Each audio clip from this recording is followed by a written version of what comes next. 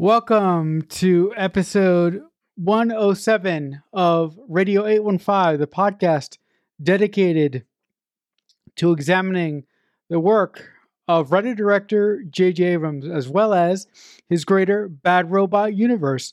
I'm your host for this week. My name is Marcelo Inestroza, joined as always by my fellow co-host, Matt Crandall. And on today's edition of the show, we'll be taking a look at Fringe, Season 3, episodes 12 through 13.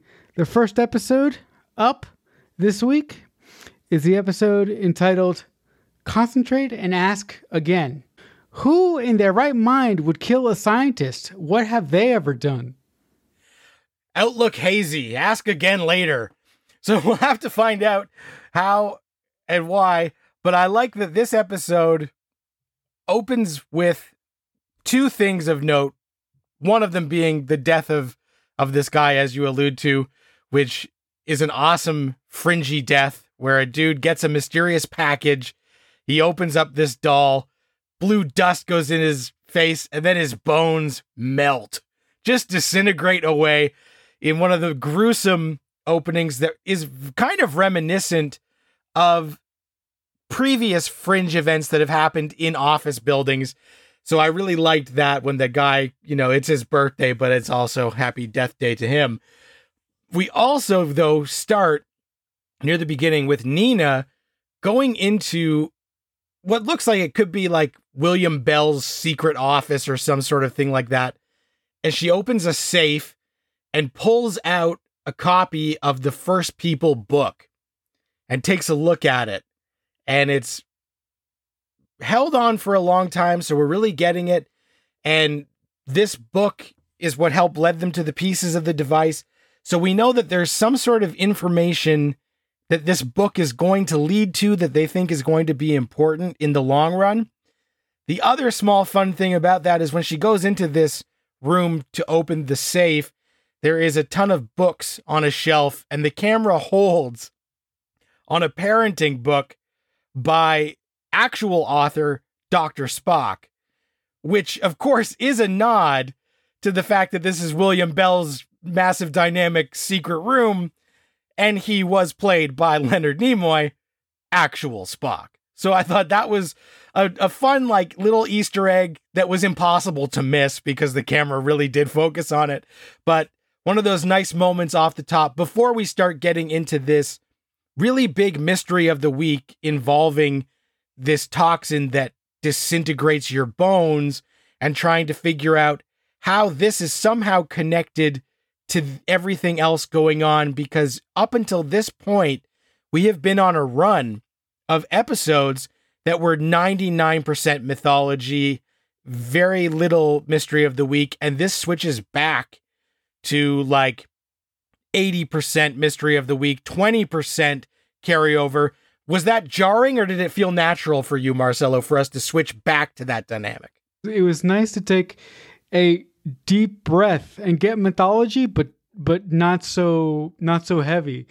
And the thing that I really liked about this episode is, again, Walter's sins come home to roost. One of the individuals that the Fringe team get to find this group of people who are attacking this organization, for some reason recruited these soldiers and dosed them with a chemical that later on in life affected their ability to have children. The guy that the Fringe team gets to find these people is a mind reader that was involved with the Cortexiphan trials.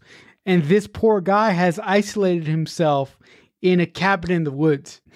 The one guy that they get to help with this case of the week is directly connected with Walter's past. And I love how he interacts with the team and how he helps our Livia really get a good sense of what is happening in Peter's mind.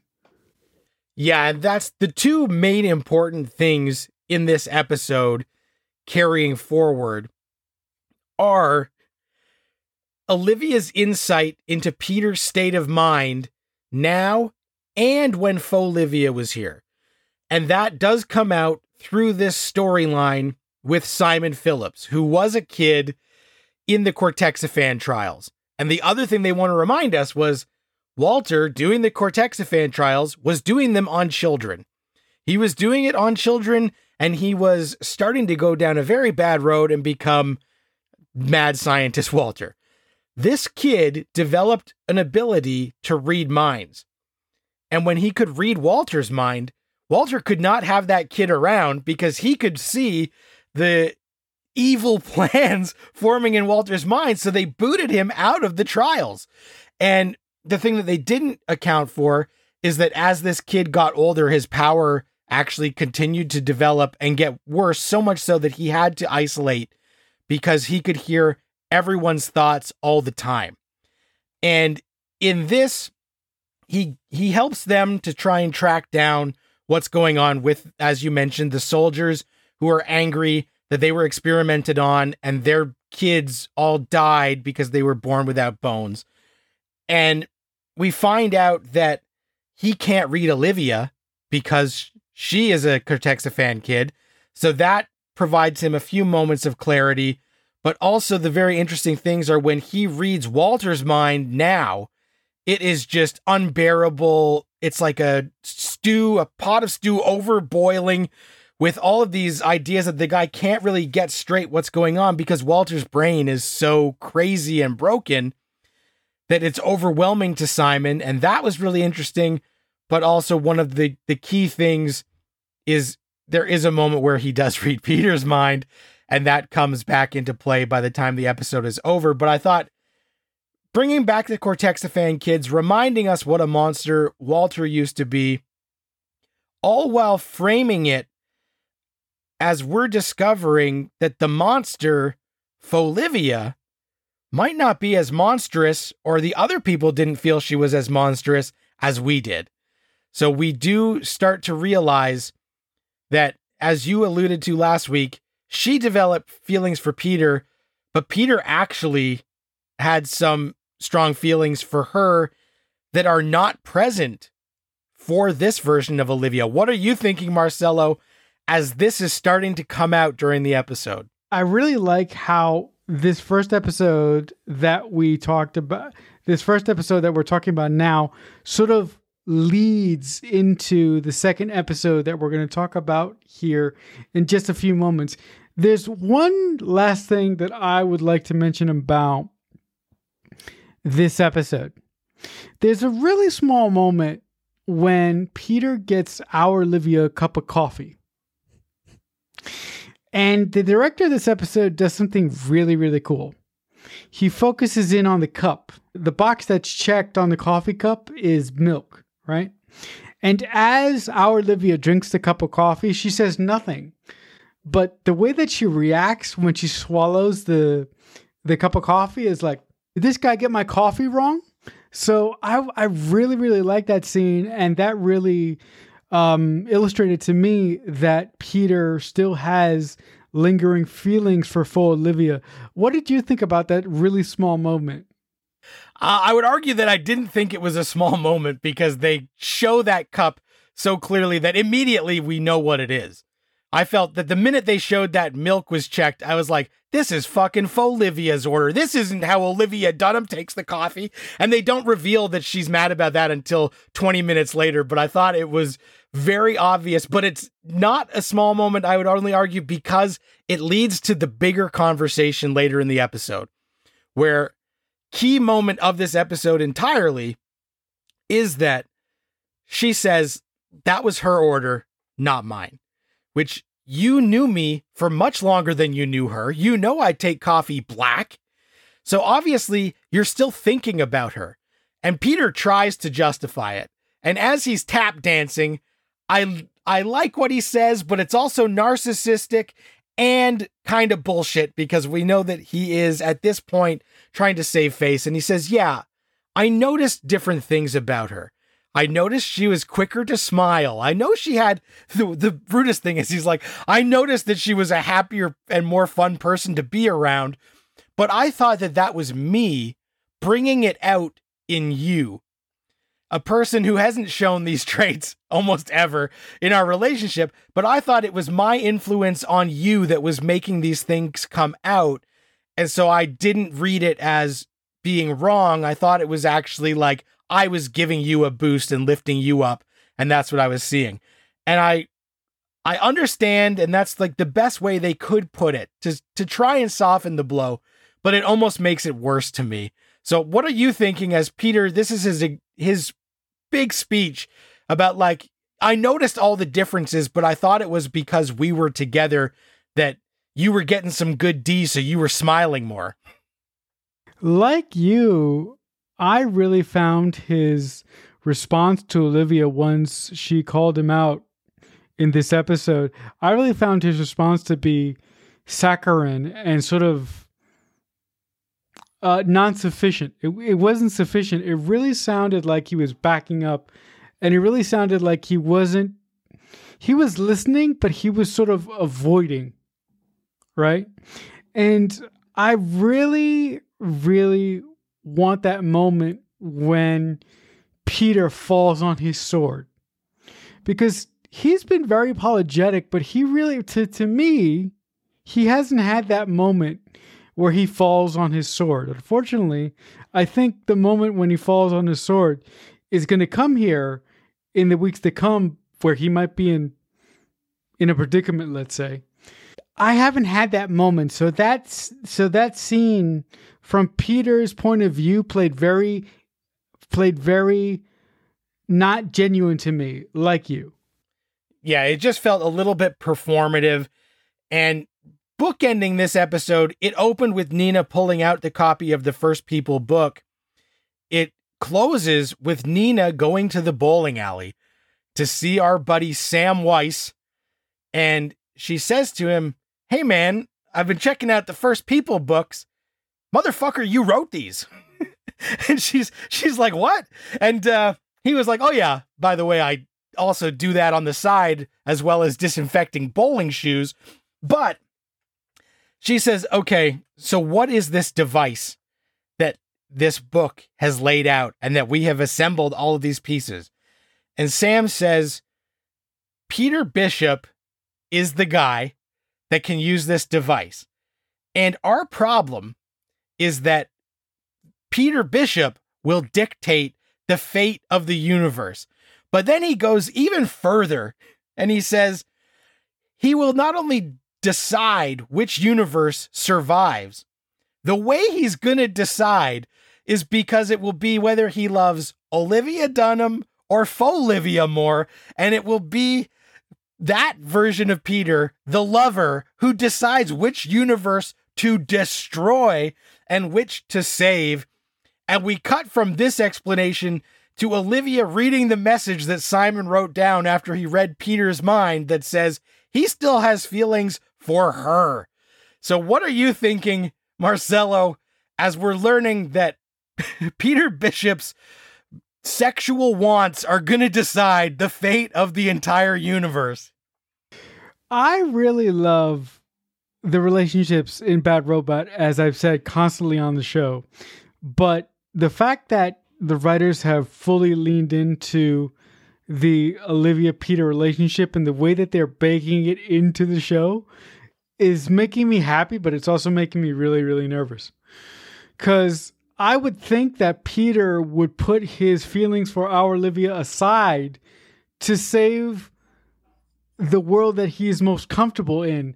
But then again, human interaction really plays a big part when people are put into stressful situations.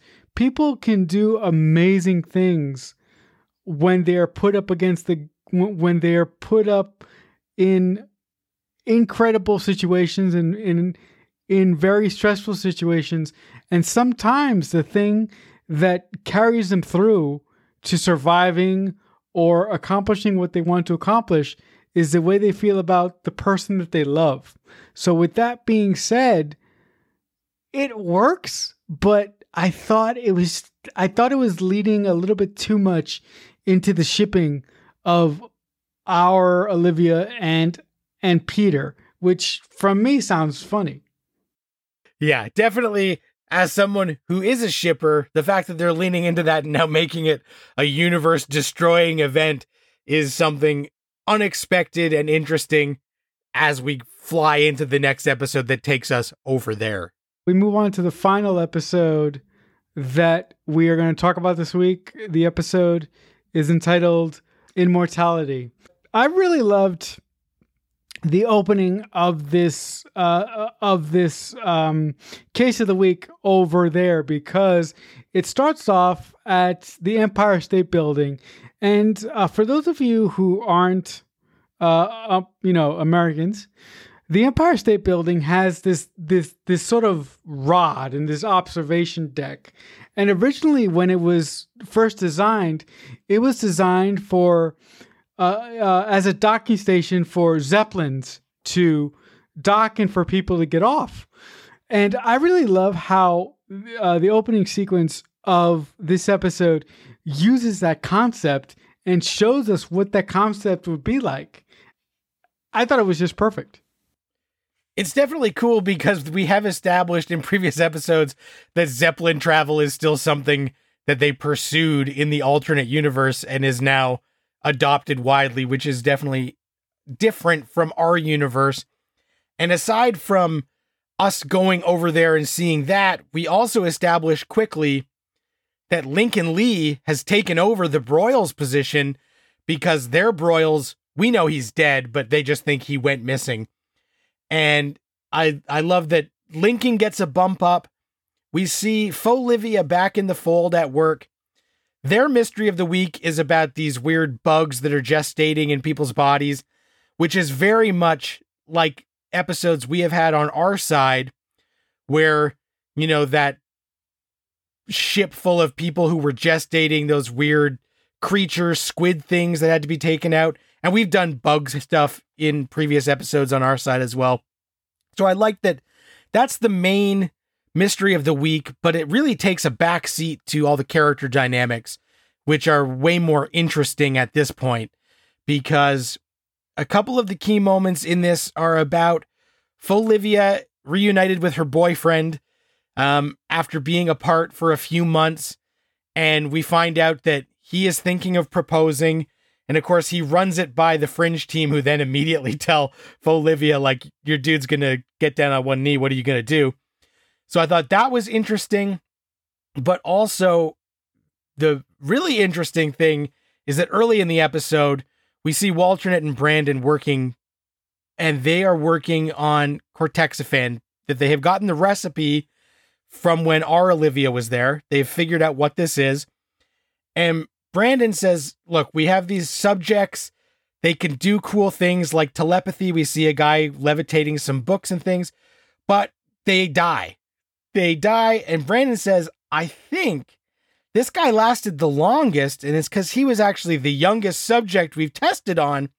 So if we go even younger, if we go to kids, this shit will take. This will work.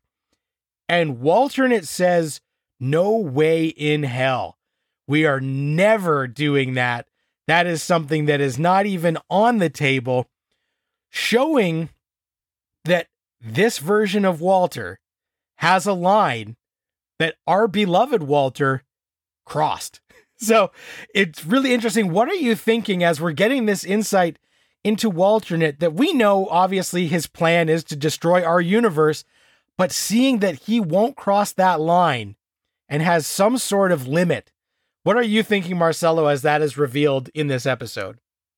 I really enjoyed that a lot, because up until now, Walternet to us didn't have any limits. And the fact that he has limits because his son was taken by our version of Walter, who has done all sorts of fucked up things and is the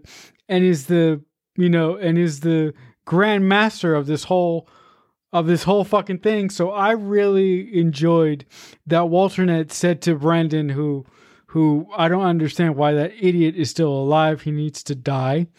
But with all due respect to the actor, because he's wonderful. But long story short, I really appreciated that we got to see a human side to Walternet in the form of him having boundaries when it comes to doing no testing on children.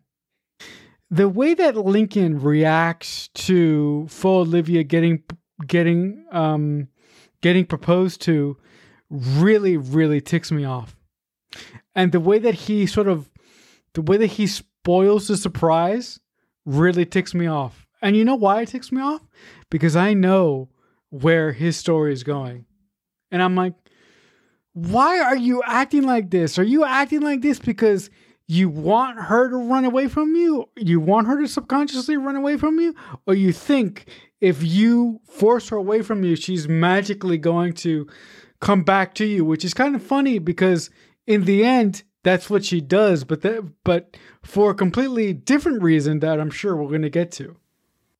Yeah, he definitely plays it a little awkward, and it really gives off big, I'm in love with my best friend and can't tell her energy in that moment when he's like, just so you know, this asshole's thinking of doing this thing. So I thought that was interesting. And I like that Olivia is wrestling with what she's going to do, knowing that Frank is going to propose, and she says yes. And we can tell the minute that she says yes, that this is more like I don't want to crush this guy at this moment, so I will just say yes and then try and get myself off the hook somehow. And the somehow does come by the end of the episode. But as they are investigating this bug thing, there's a funny interaction where they go to a lab and Bug Girl is obsessed with Charlie. And that was really funny. And Charlie is really put out because Charlie has bugs inside of him in this universe rather than, what happened with Charlie in our universe. So I thought that was really funny and fun. But also, they're giving him a hard time. But that girl was cute. Go for it, man. Creepy Bug Girl. Go for it. So I like that. But as we go, there is a moment where we think that Faux Olivia has been infected with the bugs. And they send her to the hospital to hopefully get checked out and get this bug situation taken under control because she's having a bit of abdominal pain and we think she's been infected. As the episode goes, the scientist reveals that he is actually the one infected and he is the final solution. And so we deal with that. That storyline wraps up, and then they're like, well, then what the hell's up with Faux Olivia? We sent her to the hospital because she's got weird stuff going on. Where finally, of course, it is revealed what we have had hints of this whole time. She is pregnant with Peter Bishop's baby. This revelation is not that surprising or upsetting to her, but obviously Frank is like, the fuck, I haven't seen you in months. So the fact that you're 6 weeks along, who did you cheat on me with? And do you love him? And she's like, kind of. So that shuts that down. What are you thinking as it's revealed that Faux Olivia is still in love with Peter and now she's also fixing to be his baby mama? Matt and I have been very, very critical of Faux Olivia. I have been more supportive of Faux Olivia, and Matt has been, more inclined to give her the Scarlet Letter and burn her in effigy in most instances.